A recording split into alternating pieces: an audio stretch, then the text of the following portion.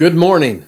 We are ready to return to the book of Philippians in chapter 3 at verse 17. Philippians chapter 3, 17 through 21. Three things are combined we will observe in this passage: admonition, awareness, assurance. You will see that as soon as we read. We're going to do that now in Philippians 3, 17 through 21. Brothers, join in imitating me and keep your eyes on those who walk according to the example you have in us. For many of whom I've often told you, and now tell you even with tears, walk as enemies of the cross of Christ. Their end is destruction. Their God is their belly, and they glory in their shame, with minds set on earthly things.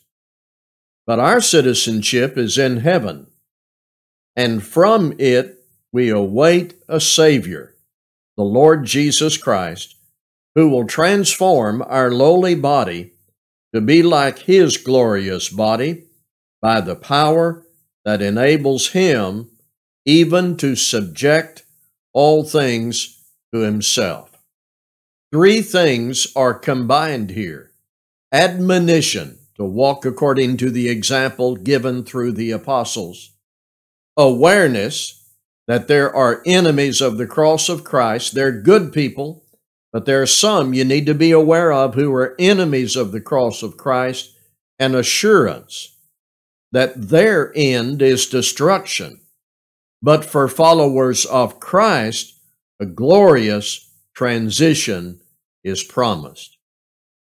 Beginning with verse 17, when Paul says, join in imitating me, context tells us plainly he's not setting himself up as an authority. Rather, he is the dispenser and a participant in the example given by the authority. Now, let me be sure I state that right, and you have another opportunity to hear this. Paul is not saying, follow me, I'm in charge. Rather, Paul is the dispenser of the example from heaven and a participant in that way of life. We must remember what is said in the very first verse of Philippians, that Paul is a servant of Jesus Christ. Christ is the authority, but Christ is using Paul to convey to people the message, the example, the way of life. Paul is a personal participant in that way of life that Christ conveys through him to us. So in that sense, he can say to Christians at Philippi, join in imitating me. That's an admonition to follow the pattern Christ has revealed through the apostles. It applies to us if we are followers of Christ. There is for us on the pages of the New Testament a pattern to follow. The admonition has present application in every aspect of my personal life and in every aspect of our collective work together.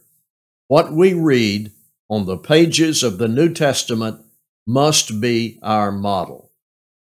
But as we become engaged in following the pattern, we must be aware of what's happening around us. While there are good people around us and associated with us in the faith, Paul says, keep your eyes on those who walk in a different sort of way. Enemies of the cross of Christ. Around us, there are people who are following the pattern, but there are people who are not only not following the pattern, they're enemies of the cross of Christ. Therefore, as I follow the pattern God has given through Christ and the apostles, I must be aware that some are with me, but some are not, enemies of the cross. Now, consider what that's about. This is not about being against a piece of lumber.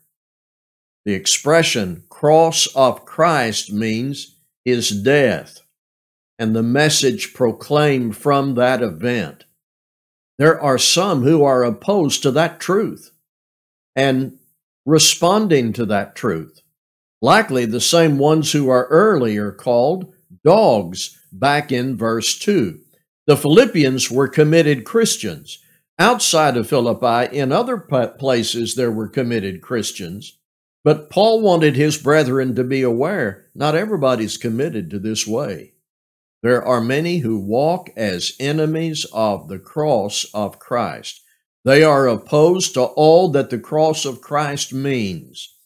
The preaching of the cross they do not receive. False teachers, persecutors of God's people, men who advance a human religious agenda are the dogs, the enemies of the cross. The idea here is, as you gladly obey the admonition to follow the right pattern, be well aware they're enemies of the cross of Christ. The lesson for us today is just as written here. We do well to continue to follow the New Testament pattern. But as we do, there is this awareness we ought to take into every day that there are enemies of the cross of Christ. There will always be people in churches sometimes, but usually outside, who are not inclined to live within the revealed apostolic pattern. They might not say it, but through their actions and reactions and interaction or inaction, they tell us they are enemies of the cross of Christ. Their lives and their teaching are not aligned with the cross and the message that came from that event. Paul wants Christians to be aware of that. And obviously, to be on the alert of these dangerous influences. Now, don't let statements like this cause you to be suspicious of everyone automatically, but be aware of this reality of people in society and perhaps close to us who are enemies of the cross of Christ. In verse 18, don't overlook this phrase, even with tears. For many of whom I have often told you, and now tell you even with tears, walk as enemies of the cross of Christ. So, verse 18 is not like, oh, also, by the way, you might want to make a note of this.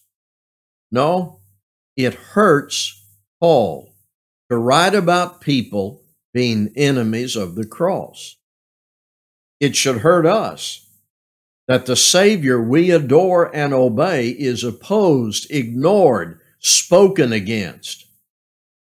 Well, we have assurance that these enemies will be ultimately defeated in verse 19. Their end is destruction. Let's stop there and take a minute. To put this crudely, concerning those who are enemies of the cross, they won't get away with it. Now, note that word destruction. That is by no means the same as annihilation. It does not mean they will cease to exist. On the contrary, it means everlasting punishment described in Matthew 25:46.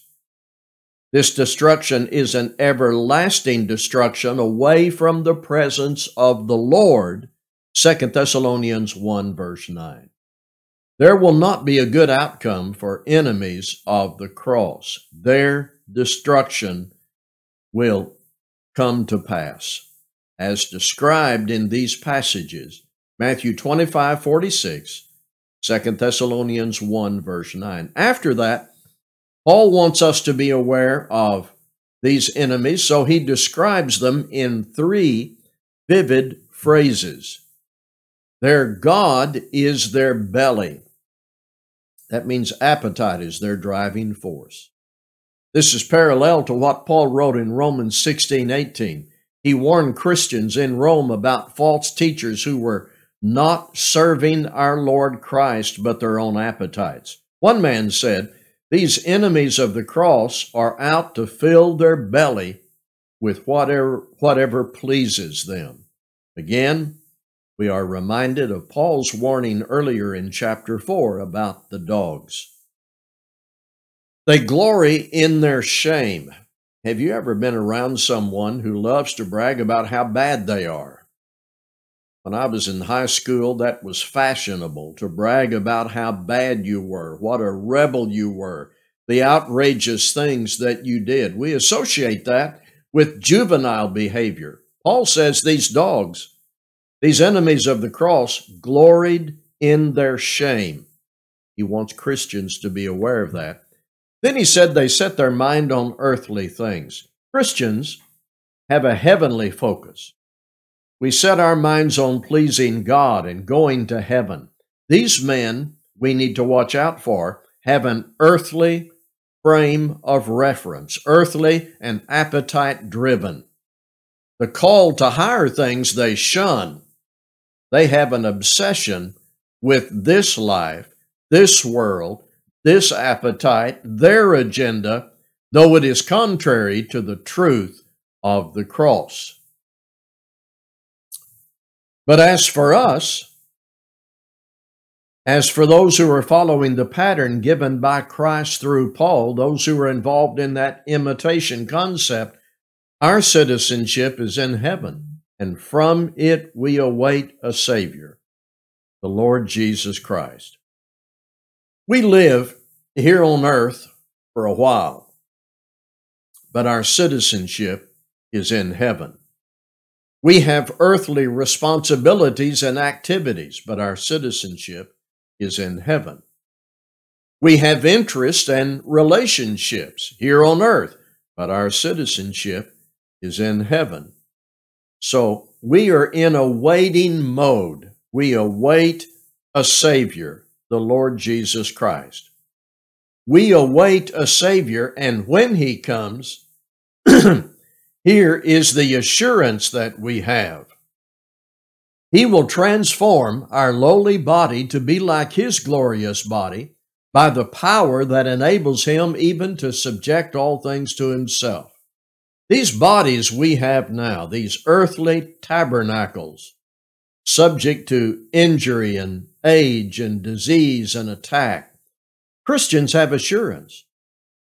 These earthly bodies with their maladies are not permanent. The glorious bodies we will have in heaven will not be subject to injury, age, disease, or attack. And the power that will make that possible is the power of Christ exerted in favor of His people. For He is able even to subject all things to Himself. So, Philippians 3, 17 through 21, we are admonished to be imitators and participants in the pattern delivered by Paul. We need to be aware of the reality there are enemies of the cross. We have the assurance that our citizenship will take us to heaven with glorified bodies for God's faithful. Wrap-ups. A primary admonition for us in this passage is walk according to the example given. Don't let anyone tell you the Bible doesn't teach us by example or pattern. Remember passages like this that have such clarity. Christ, through the apostles, delivered a pattern for us, an example, and we are to be imitators and participants in that. Awareness. This says, keep your eyes on those who walk according to the example you have in us.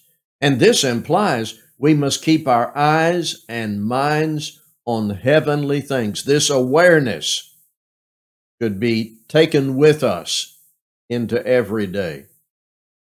The assurance of this passage becomes the motivation.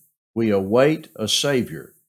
And when He comes, it will be an amazing, beautiful experience for His people. We have that to look forward to, no matter what kind of pain and loss may come our way here. I have a couple of final thoughts about chapter 3. Looking back into chapter 3, a Christian's joy can be cultivated and maintained even in time of great difficulty. There is earlier in the chapter the value of review.